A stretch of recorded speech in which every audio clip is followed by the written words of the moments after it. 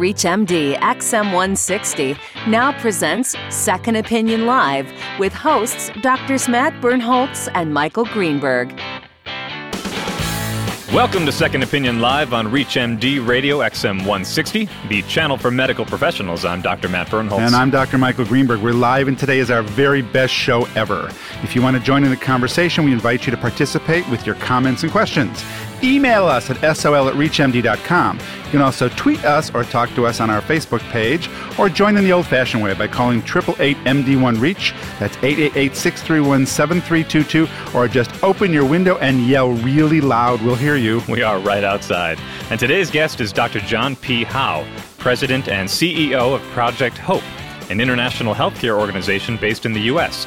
Dr. Howe just returned from a recent trip to Haiti 7 months after the earthquake, but the organization itself has been on site since January, delivering critical care. Now, awesome organization.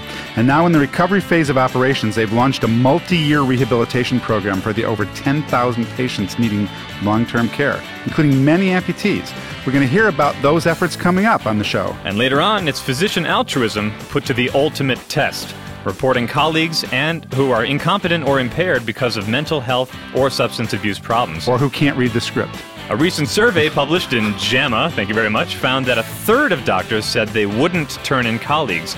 So where do you side on this issue? More about that in our ReachMD forum. I've already turned you in. And we'll also look at recent obesity statistics from the CDC. How many states have an obesity prevalence under 15%?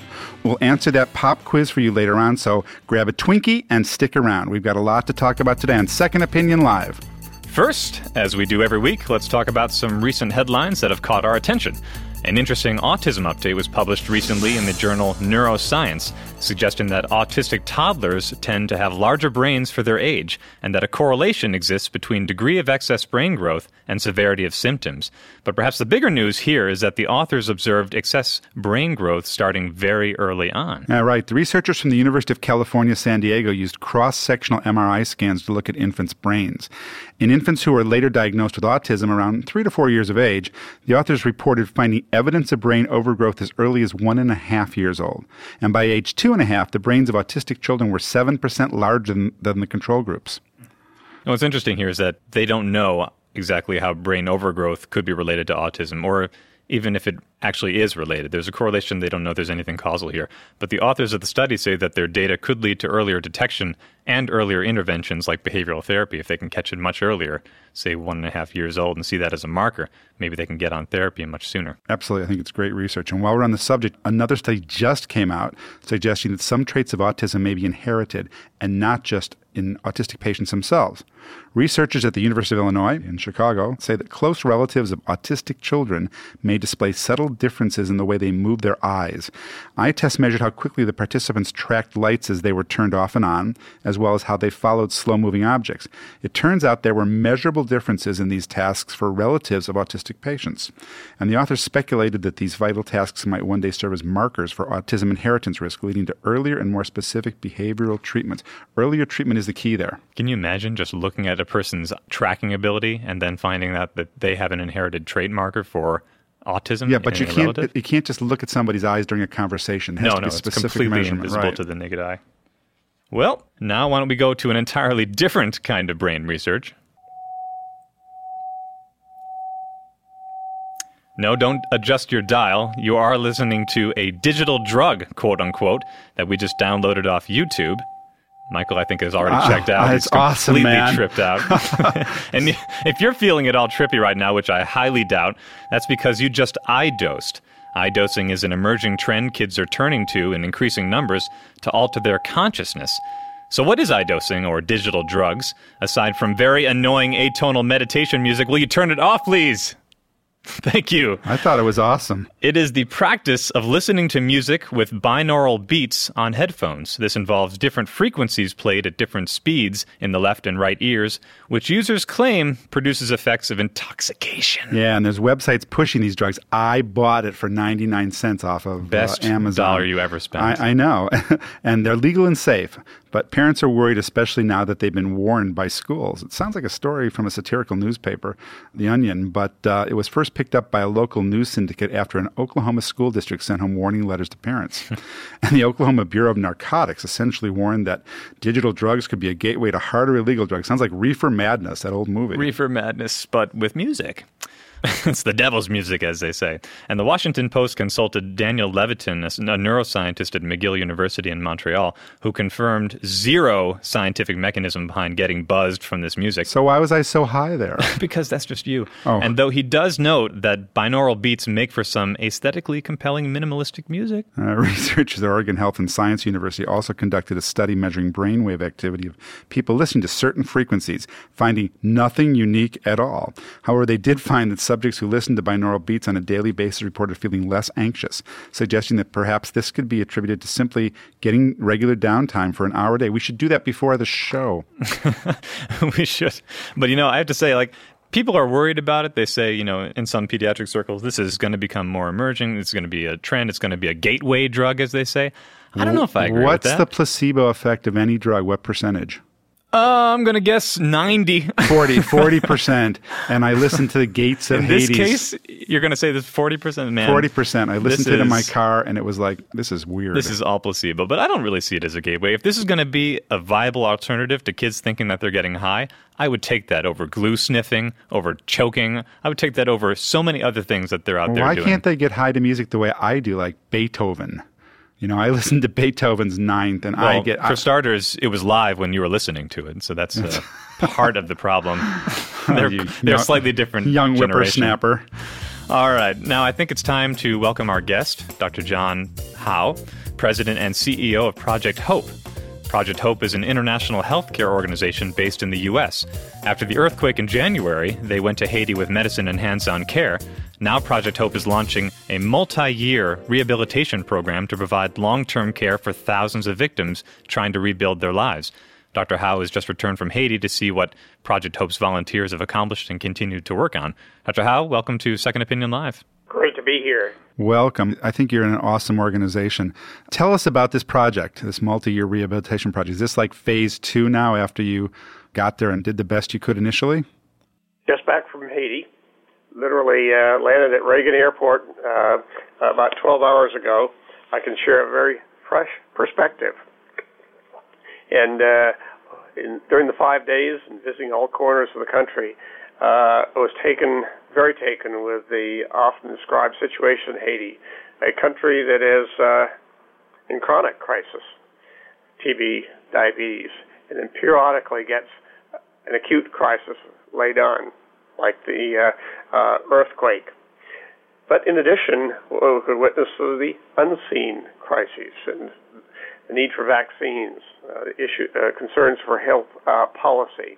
So you're quite right. The rehabilitation program designed to meet the needs of the 10,000 Haitians that were hurt and in need of rehabilitation, and specifically the 3,000 who had limbs amputated. That's the program that we're underway with as we speak. When you were there, can you describe the changes that you've seen in the conditions for healthcare workers from when you first got there till now? Because I think some of our listeners have been thinking like, well, I'd like to go, but I don't want to stay in a tent with no water. Are things better there for people who want to volunteer? Without question, there's a range of settings for potential volunteers. Within the Hope family, I visited the Adventist Hospital in Deaconey, just west of Port-au-Prince, and visited our volunteers. In that setting, there's the hospital provides the housing. And then we drove up to Deschapelle, which is the center of Haiti, and visited our volunteers at the L'Hôpital Albert Schweitzer. And again, our volunteers are working in midwifery and in rehab, and the hospital providing the setting. And the same is true of the Sacré-Cœur Hospital away to the north in Millau. And some very exciting housing occurred just off of Port-au-Paix. We flew to Port-au-Paix and then flew out to the ship, the U.S. naval ship Iwo Jima. which they're on location with volunteers, including HOPE volunteers, doctors and nurses that are providing care on the ship and on the shore, and by night residing on the ship.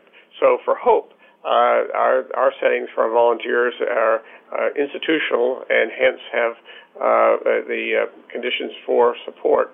Now, having said that, I think that it is true that there are some settings in the IDP camps, the internally displaced person camps, which the overnight accommodations are much more rudimentary. Okay, if you're just joining us, you're listening to Second Opinion Live on ReachMD XM160. I'm Dr. Michael Greenberg alongside Dr. Matt Birnholz. Find us on Twitter or Facebook or call us by phone, 888-MD1-REACH. We're talking with Dr. John Howe, President and CEO of Project HOPE, who's just returned from a trip to Haiti and is telling us about continuing efforts there. Dr. Howe, it's so easy to forget about Haiti, and we keep talking about it on our show from time to time. What do you need now, and how can our listeners continue to get involved and make sure that their donations are going to the people? Because we've heard that some of the stuff is not getting to the people in the hospitals, that the politicians are holding it back. Well, without question, you are absolutely right. For many across our country, Haiti is off the radar screen. And this is a country where well over the half of the population of these United States donated in some way to Haiti. And it's a tragedy that the visibility is lessened. Why? Because, as we mentioned earlier, there's three levels of crises going on in the country. So the residua from the trauma, then the quiet crisis of diabetes and TB, and then the unseen of the need for vaccination. So as we're talking now about Haiti, it's so important, and you all can be so helpful in ensuring that your listening audience knows that for sure there are needs in Haiti. Now, as to the second question, in terms of how can we be sure that the donations are used and used wisely and well, it's important that the organizations that you're contributing to have a base in Haiti, have got a reputation in Haiti, and most of the organizations that are tip of the tongue here in the U.S. have that presence. So it should be pretty easy and straightforward to find a venue for donating. Now, Dr. Howe, it's been our impression that a number of relief organizations, they tend to fade out of the picture after the immediate disaster response, but Project HOPE has made a habit of sticking around for the long hauls. So how is this organization able to sustain care for months, if not years, after the disaster, especially given that you've done this a few times over the course of the last 10 years? Yeah, well, you're absolutely right. The various non-governmental organizations have niches, have a fort, and some are just absolutely excellent in the acute crisis, and others are more helpful in the quiet crisis or the unseen crisis. For Project HOPE, we're there early in the acute phase, as we had 80 volunteer doctors and nurses on the big hospital ship, Comfort, in Port-au-Prince. At the same time, as we move from the acute to the quiet crisis, we're there to ensure that our presence continues in other areas that are needed, perhaps with less drama, but certainly with great effect, namely rehabilitation. And again, you're right. If you look at the 52-year history of Project HOPE, we were invited to participate in the response to the Sichuan earthquake in China. But we've been in China since 1983. We're invited to help with the earthquake in Izmit in Turkey in '99, and so we do indeed arrive when the needs are acute. But what we want to do is to make sure that we embrace our mission, and that is that we do only those things which are sustainable. Can you come help us with our control room here? We could use Project HOPE here for our show. No, just kidding. If a doctor wanted to help and volunteer, how do they get in touch with you? It's very, very, very easy. Just go to our website, projecthope.org. And so just click on the section that says volunteer. And to share that, put that in perspective, and the fact that it works. It was 2 days after the tsunami that Admiral Vern Clark, the Chief of Naval Operations, called me and says, "Doctor, I have a novel idea." What's not novel is to send the big white ship, the Mercy, hospital ship, to Banda Aceh. But what is novel is have it be staffed by volunteer Americans, led by you. And in the next 2 weeks, we had 4,000 doctors and nurses apply. So this mission with the Navy in Port-au-Prince was our 20th mission. And at the heart of it is just what you're discussing. People will come to the website, sign up, and be credentialed. Going into the January 12th earthquake, there was 5,000 doctors and nurses signed up with Project Hope. And without an appeal for more volunteers, there were another 2,500. So today we have almost 8,000 doctors and nurses sign up with Project Hope, eager to help.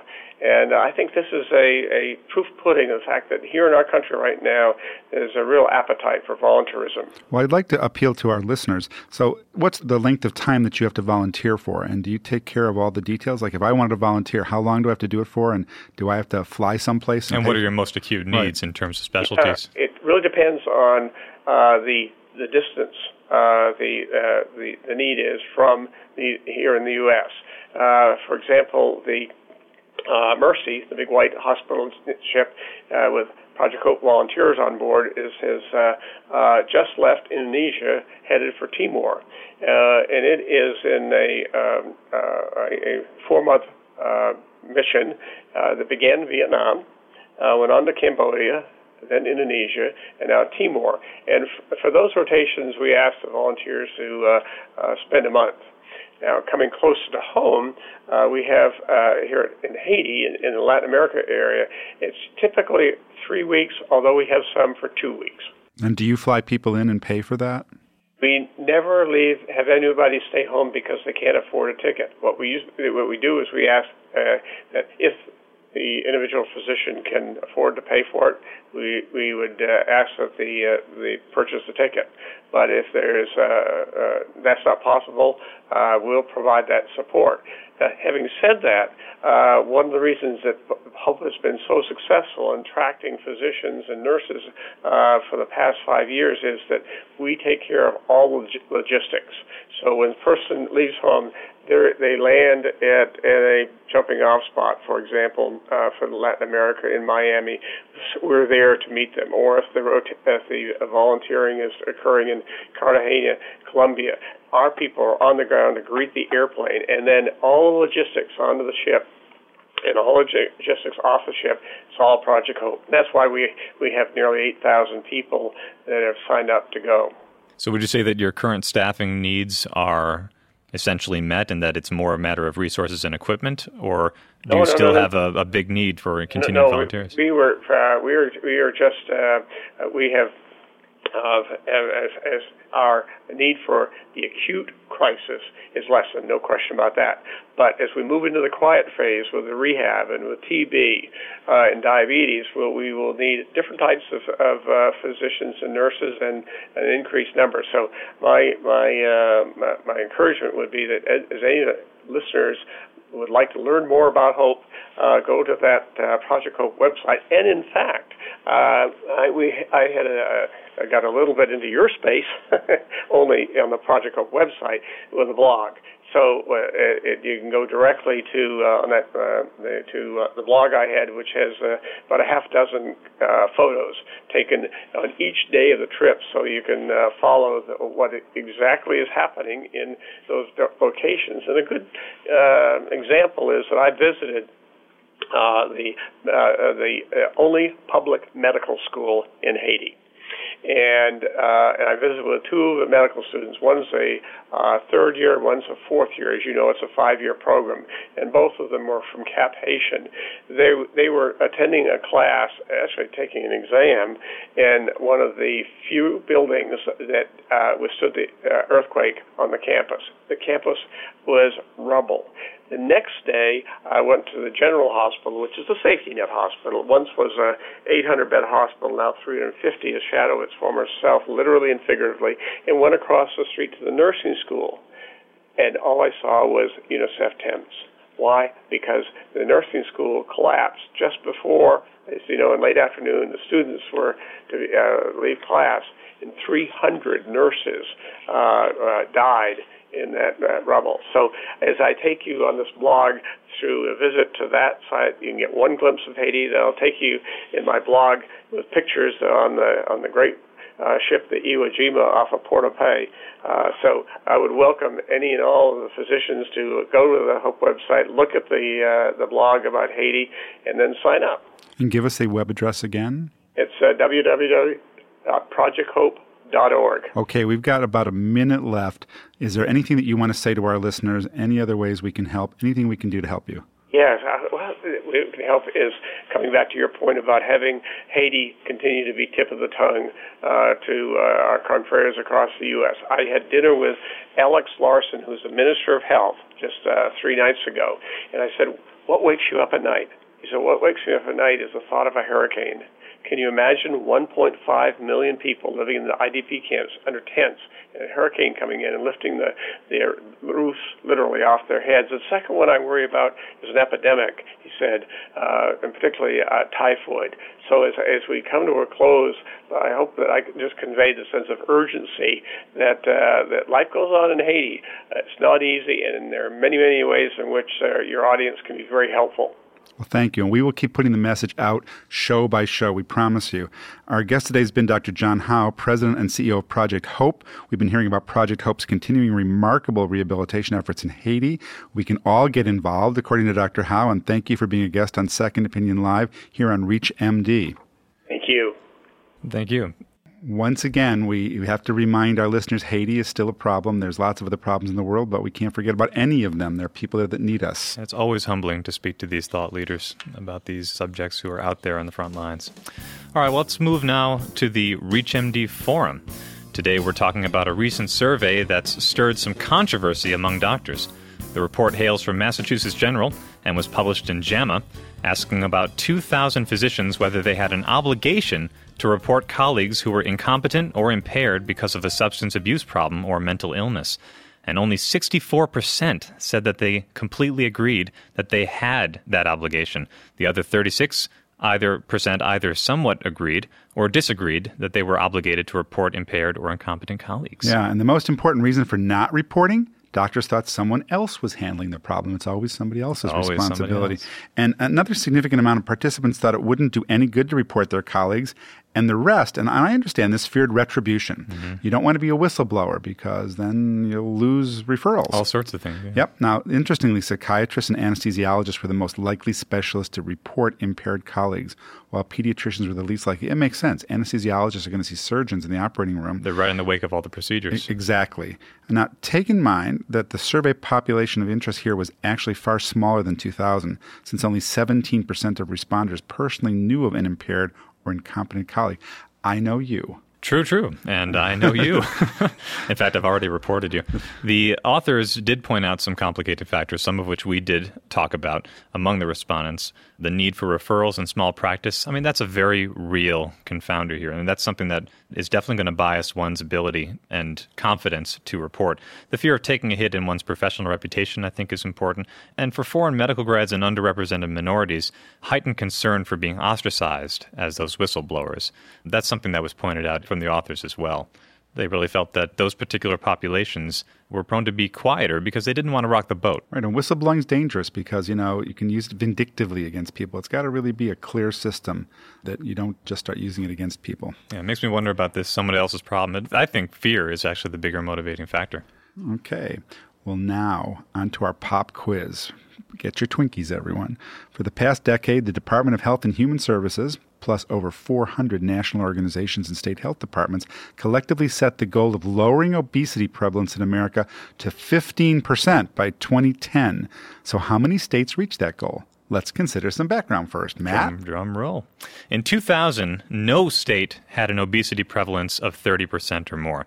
And again, I'm saying obesity, not overweight. But by 2007, Why are you pointing at me when you say that? I just have to.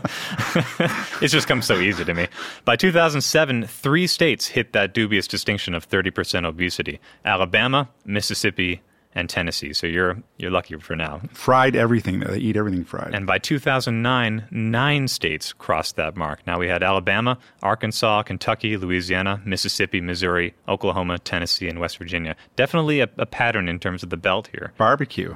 Very much a barbecue central area. Midwest, mainly the South. The CDC estimates that obesity now costs the medical system almost $1,500 more per patient each year compared to people of normal weight. And this translates into added medical costs of about $147 billion. Yeah, so with that backdrop, how many states do you think reached the goal of reducing obesity prevalence to 15%? Drum roll. The answer is, unsurprisingly, none. Good going, America! We've done it. This is great. We're proud of this. Not a single state achieved obesity prevalence under 15%. We are so proud of our country. Colorado, however, is the lowest at 18.6%, while Mississippi comes in first, or last, depending on your point of view, at 34.4%. Now, the southern and Midwestern states tend to have higher rates overall, but Colorado beats everybody. Don't know why. Maybe it's a higher altitude. You breathe more. Your BMI is higher. They have better parks in Colorado. And they listen to iMusic or whatever it is. They have better parks. Well, actually, they've invested so much more money in their parks and recreation systems. And that is definitely going to make you think, well, maybe they put a higher cultural emphasis in that state. And higher altitude, I mean, I don't know if you can draw a connection between having a higher basal metabolic rate and you've got all those mountains to walk up. If it burns calories just to breathe. How about San Francisco walking up those hills? San Francisco, that is a unique place with some of the tightest glutes and the biggest abdominals. It's a very strange body type that you'll get out there. Well, listen, this is a serious problem. It really is. Well, yeah, there's no question about that. And actually, there are a couple of things we have to keep in mind. The data was taken from 400,000 phone calls, mind you. And that's considered heavily underreporting for weights because people are, by and large, going to be... Do they call people and say, hi, are you fat?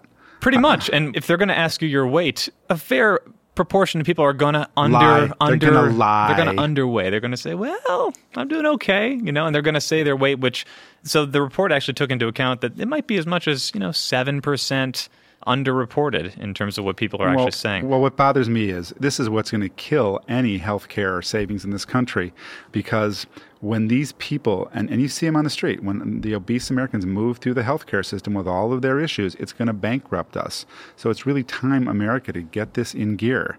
Well, they say the last, 6 weeks or so of a patient's life is the most expensive, but I think we might see a change in that trend if we're looking at just obesity management. And we know that the federal government wants to step up efforts to reduce and prevent obesity, touting new initiatives like First Lady Michelle Obama's Let's Move campaign. But honestly, is that going to buck the trend? Let's move to Dunkin' Donuts, right? Let's move to Dunkin' Donuts. Let's move to the convenience store and buy chips. Well, just look what the last 10 years did. I mean, we know there were efforts. We know that there were initiatives. We know that there's been heightened awareness towards food labeling and I have nutrition an idea. awareness. What if we took the extra stuff we ate, the calories, and sent them to Haiti? The people there need food. Wouldn't that solve the problem? Well, it definitely would. Well, I wouldn't stop at 80. I mean, we could definitely do a lot. But you know what? Do you really want to send them the kind of food that we're eating? No, let's send them the good food. When I started practice 30 years ago, we never had these huge wheelchairs that I see in the hospital now. We see the double and triple wide wheelchairs. America, we are getting too obese, and we have to stop because it's time. And remember, we're talking obesity here, and not overweight. These are BMIs of 30 and above. Maybe there's an eye drug you can listen to that makes you eat less. Already tried it. Didn't quite work so well. And with that, I think it is time to bring this show to a close. Michael, I can tell you, is already tuning out. We're playing that eye drug music selection. Yeah, what is it called? The Gates of Hell? Gates of Hades. Or is it Euphoria? The Gates of Hades. I listen to it in my car and I see devils. It is placebo, people. Placebo. Exercise instead. America needs it. I guarantee you that. Exercise. Until next time, I am Dr. Matt Birnholtz. We hope to hear from you. And I'm Dr. Michael Mergen. Please keep Haiti on your mind. You need to. For more about Second Opinion Live on ReachMD, be sure to visit our website at reachmd.com/SOL. Give us a shout on Twitter or Facebook and check out our free medical radio app on your iPhone. We want to thank the people in the control room. Tony, our producers are in there too. Hi, guys. Thank you very much. Once again, we cannot emphasize enough, we are a Haiti-friendly show. I'm Dr. Michael Greenberg, and thank you for joining us. Keep your radio dialed into ReachMD XM160 because we're the best show on the air. Keep Haiti in your thoughts, everybody.